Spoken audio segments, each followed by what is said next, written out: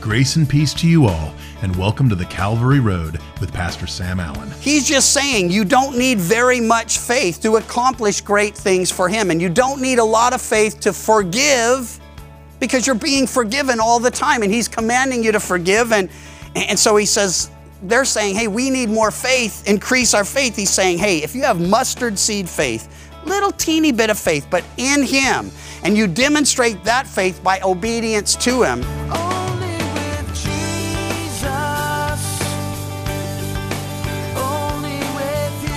Happy Thanksgiving, and thank you for joining us today. I'm truly thankful for each and every one of you. In today's broadcast, we begin a new two-part study from Pastor Sam entitled Forgiven, Cleansed, and Prepared. We're in Luke chapter 17 for this study, and we'll look at the entire chapter. Jesus is teaching on sin, faith, and duty. He cleanses 10 lepers and talks of the coming kingdom, all in a day's work. So let's listen in. Let's turn in our Bibles to Luke 17, title of our study this morning, Forgiven, Cleansed, and Prepared. Luke 17, Forgiven, Cleansed, and Prepared. We saw way back in chapter 15, and this will continue, well, until Jesus gets His disciples aside for that Passover dinner right prior to His arrest and crucifixion. Jesus is talking to His disciples, ministering to the apostles who He's separated out from the many disciples. The tax collectors and sinners are there. The Pharisees and the scribes and the Sadducees are there. He's surrounded continually with people who were pressing in and listening to Him. Some were motivated by a sincere desire to know the will of God. They sensed that, hey, this man is unlike any other. There were others who were there just trying to ensnare Him and trap Him. And well, He continually goes from one group to the other group, to this group, to that group. And as He does, well, everyone in the circle gets to hear and listen. Now, that's where we come in. We're getting to look at all of it and consider all of it and hopefully learn from and apply it. Well, He said to His disciples, so they're the target of this particular portion, it is impossible that no offenses should come. I did a little word study on that word impossible. Turns out it means impossible. So Jesus is saying you can count on offenses. The word actually means stumbling. In other words, people rather intentionally or unintentionally do stumble other people. So He's saying that's going to happen. But woe to him through whom they do come. I think that's a warning to us, that we wouldn't take it lightly and say, well, you know, I used to sin, I still sin, I sin less. I'm not sinless, but I do sin less. The problem is I can never take that attitude. I need to realize that when I stumble, when I sin, I'm setting a trap for someone else who's going to trip over me in the process, as it were. Well, woe to him through who they come. It would be better for him if a millstone were hung around his neck and he were thrown into the sea than that he should offend one of these little ones. This is one of many things Jesus has to say that are beyond troubling. I mean, this sounds more like the Godfather than the Son of our Father and God. A millstone around your neck. Well, what He's saying is, here's how bad sin is. Here's how bad it is to stumble a little brother or a little sister in the Lord, or a little brother or little sister who's your natural offspring or sibling. And so bottom line is, he's saying we need to make sure we're not responsible for stumbling other people. Take heed to yourself. That's what He means by that in verse 3. Make sure that's not you. Then He says, if your brother sins against you. And that word if, interesting word. It really should say since. I'm not disagreeing with Jesus, but I'm just saying when they translated this, they had a choice. They could say, when your brother sins against you. It would have been completely accurate to the Greek text. In other words, if you don't have any physical brothers, welcome to the family. We'll take care of this for you. You will be sinned against. Not only will you sin, but people will sin against you. And He tells us now how we're to deal with one another, our spiritual family, when we're sinned against. First of all, He says, if your brother sins against you, rebuke him. Now, some of you do this naturally. Hey, you're like, hey, I'm up for that. I love that. I'm down with that or up for that or whatever they're saying these days.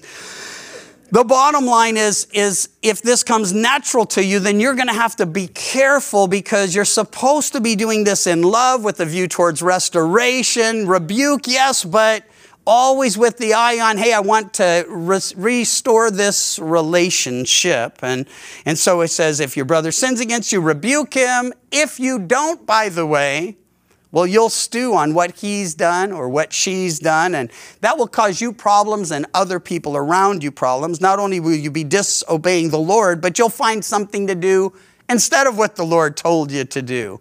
And I've noticed that the two most common options are we either just suck it up, that's what guys do, we'll just internalize it and we'll deal with it, but we don't really deal with it because Jesus said we need to go and deal with it. Go to your brother who's offended you. The other thing people do is that, well, they'll start talking to others about it. That's why Jesus is clear in Matthew 18. If your brother sins against you, go to him and tell him the fault between you and him alone. You're supposed to try to restore the relationship, not bring a bunch of people in to build your case.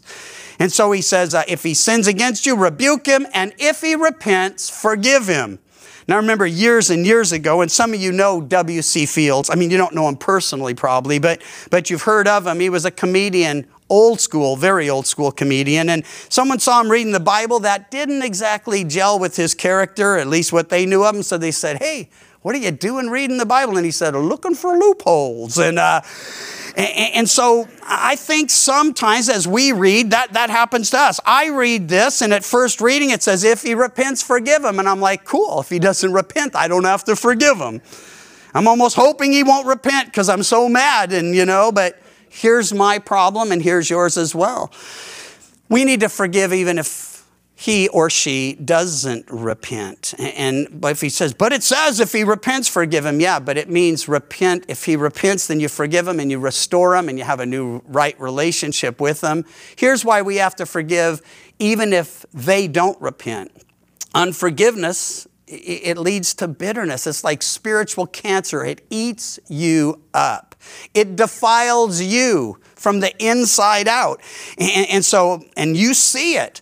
Someone who lives with unforgiveness and stews on the offenses those things that have been done to them, that were never reconciled, that were never put away, over time you'll see it take a physical toll on them. You just see their face looks bitter or embittered.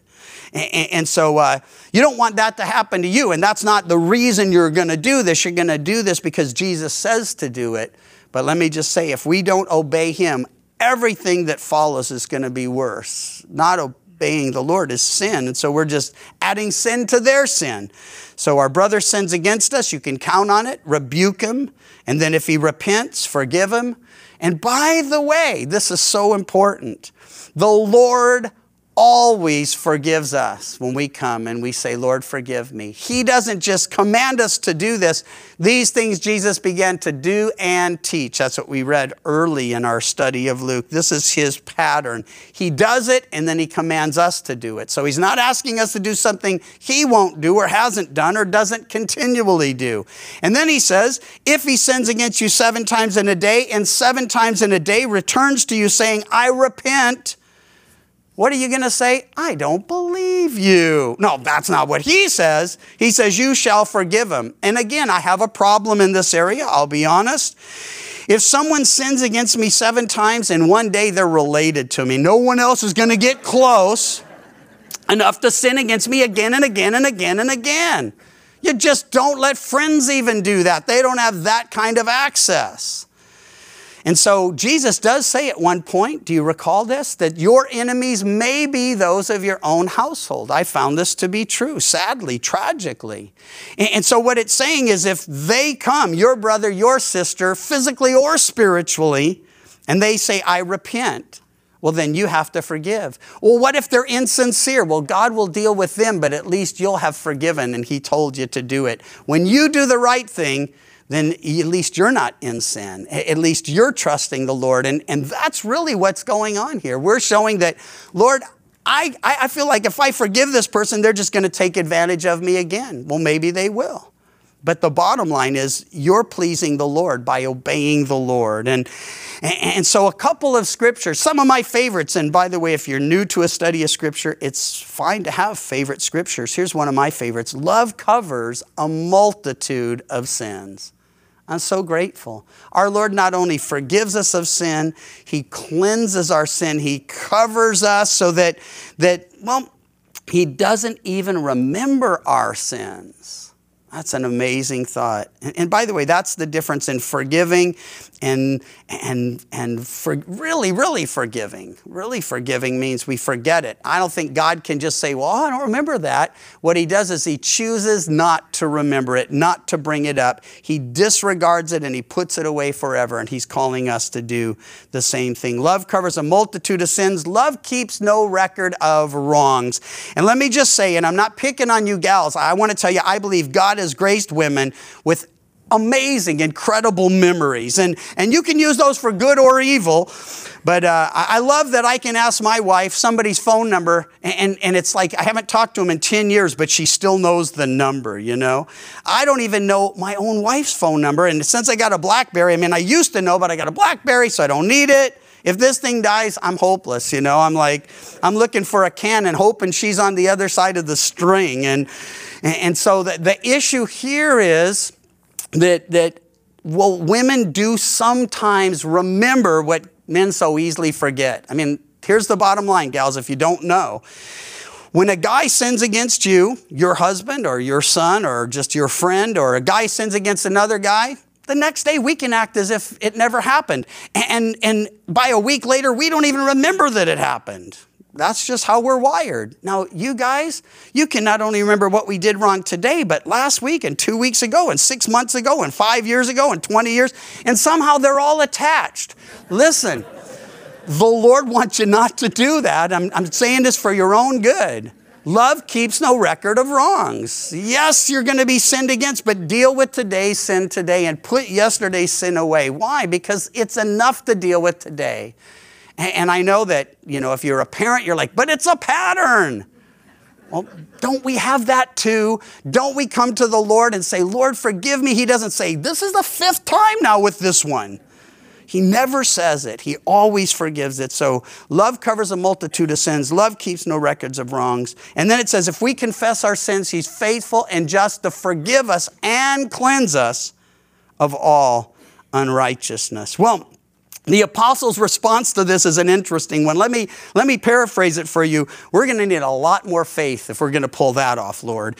And so that's what they say to Him. They say, increase our faith. And the Lord's response to this, well, beyond interesting. He's going to say, you got all the faith you need. What you need to do is make sure that faith is in me and then demonstrate that faith by obedience. The Lord says, if you have faith as a mustard seed, you could say to this mulberry tree, be pulled up by the roots, be planted in the sea, and it would obey you. Now listen, let me save you a lot of trouble. I got to tell you, though I believe everything Jesus says, I don't believe this is something you'll be able to pull off, and here's why. You say to the mulberry tree, be cast up and fall into the sea. Here's why it doesn't happen. That's not the will of God. Now, if you go and do it and say, hey, guess what? It worked. Fine, and I'm happy to hear it. But He's just saying you don't need very much faith to accomplish great things for Him. And you don't need a lot of faith to forgive because you're being forgiven all the time. And He's commanding you to forgive. And so He says, they're saying, hey, we need more faith, increase our faith. He's saying, hey, if you have mustard seed faith, little teeny bit of faith, but in Him, and you demonstrate that faith by obedience to Him, and that's always how faith in Jesus is demonstrated. Faith is always going to work. That's the theme, by the way, of the book of James we'll be looking at Wednesday. Faith works. It's faith first, and then it's works that are works of faith and are acceptable to the Lord. But here's His thing. He's telling them, you've got the faith you need. Put your faith in me. It's not how much, it's where that faith is placed and how that faith is demonstrated.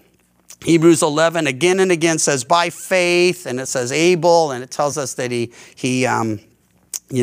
offered a more excellent sacrifice than Cain. Why? Because he offered by faith, and he offered a blood sacrifice. Enoch walked with God and was not. Why? He walked by faith. Abraham went out and wandered and waited, and he did it all by faith. But in every case, God gives a command. We respond in obedience to that command. That's what faith is all about. Well, he gives us an illustration of this in the next few verses. He illustrates this point saying, which of you having a servant plowing or tending sheep will say to him when he's come in from the field, come at once and sit down to eat? But will he not rather say to him, prepare something for my supper and gird yourself and serve me until I've eaten and drunk, and afterwards you will eat and drink? Does he think that servant because he did the things that were commanded him? Does he thank, that servant because he did the things that were commanded him? I think not. So likewise you, when you've done all those things which you are commanded, say, we are unprofitable servants. We have done what was our duty to do. Now, the word unprofitable here is unfortunate, because unprofitable to us means useless or worthless. But the suggestion here is that the one who's done all he was supposed to do hasn't gone beyond his obligation or duty. And that's really all he's saying. I forgive you, forgive them. Well, Lord, I need more faith. No, you don't. Just obey me. Well, okay. And I see it. This guy's plowing. He's tending sheep. He knows how to cook. This is a great servant. He's a faithful servant. But he's a servant who's only done what was expected of him. By the way, remember, and we'll see in a moment, the Pharisees are going to chime in. They're listening. These are the ones who think they're better than everyone else because of the things they do and the things they don't do. Because of their do and their don't do. It's a little bit of a play on words, but there's a biblical basis for it. Paul says, I count all those things dung. And he's talking about all he actually did that set him apart and made him feel superior. He says, I realized none of that was reality. That was just me thinking I was more spiritual, when real spirituality isn't just doing something, it's doing what Jesus tells us to do. Well, he goes on to remind us then, that not only does he forgive, but he cleanses. And we have a glorious illustration of the need for cleansing and the results of cleansing in verses 11 on. It happened as he went to Jerusalem.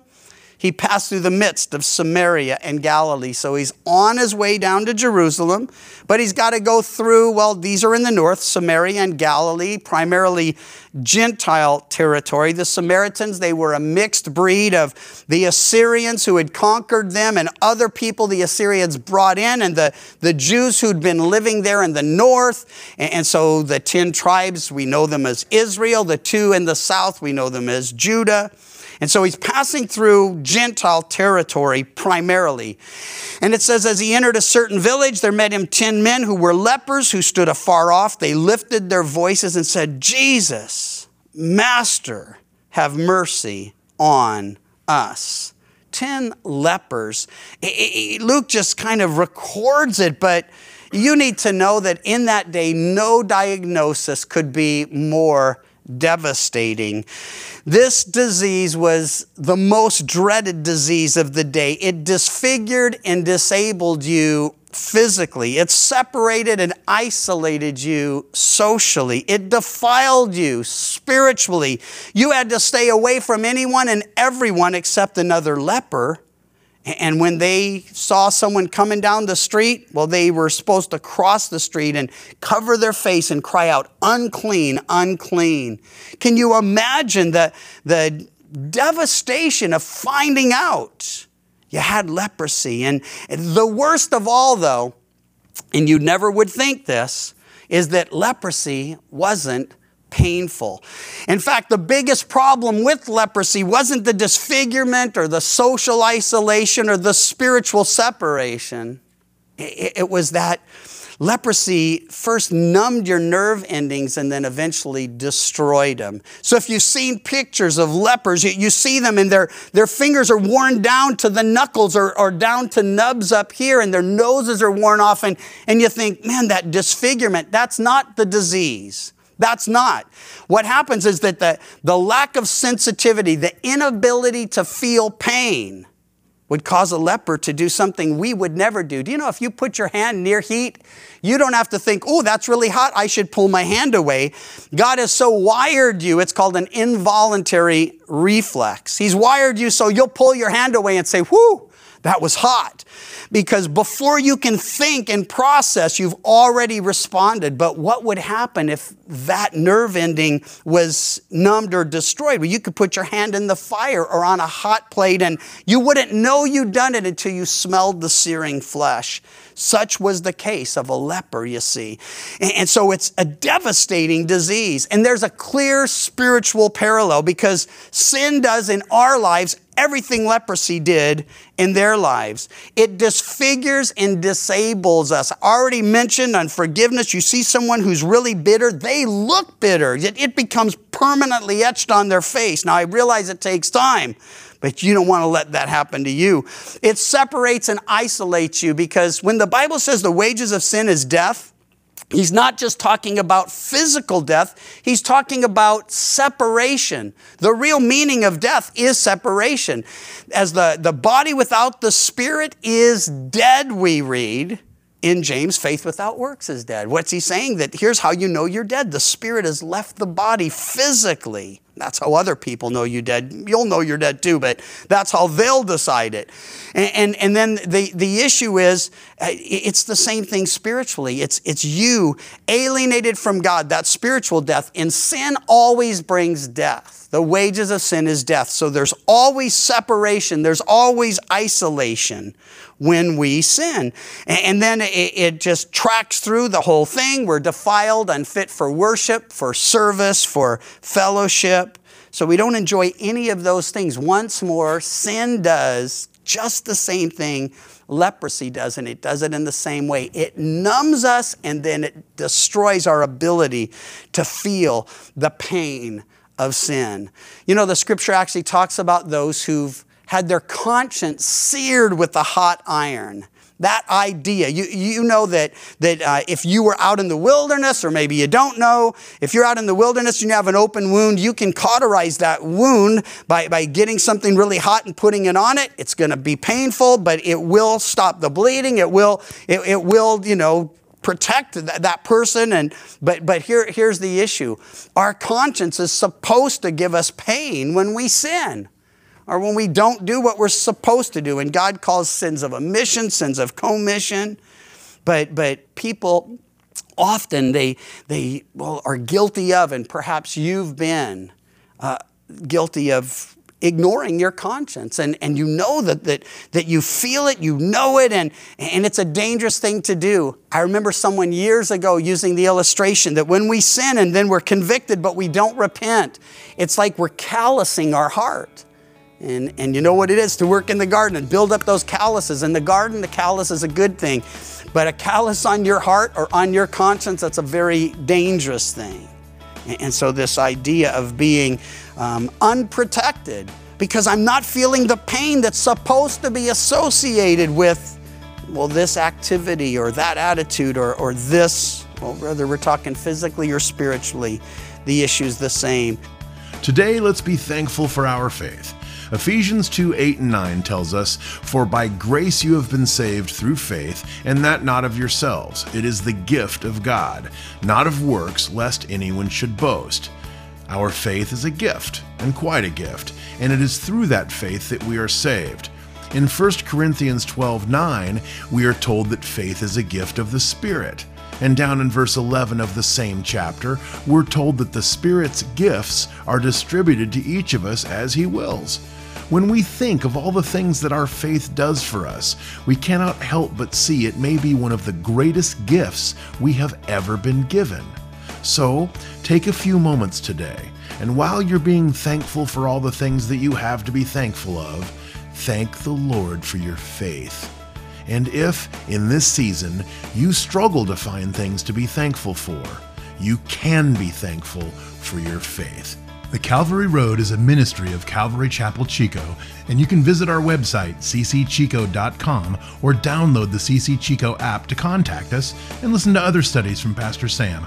You can also listen to The Calvary Road as a daily podcast by visiting thecalvaryroad.com.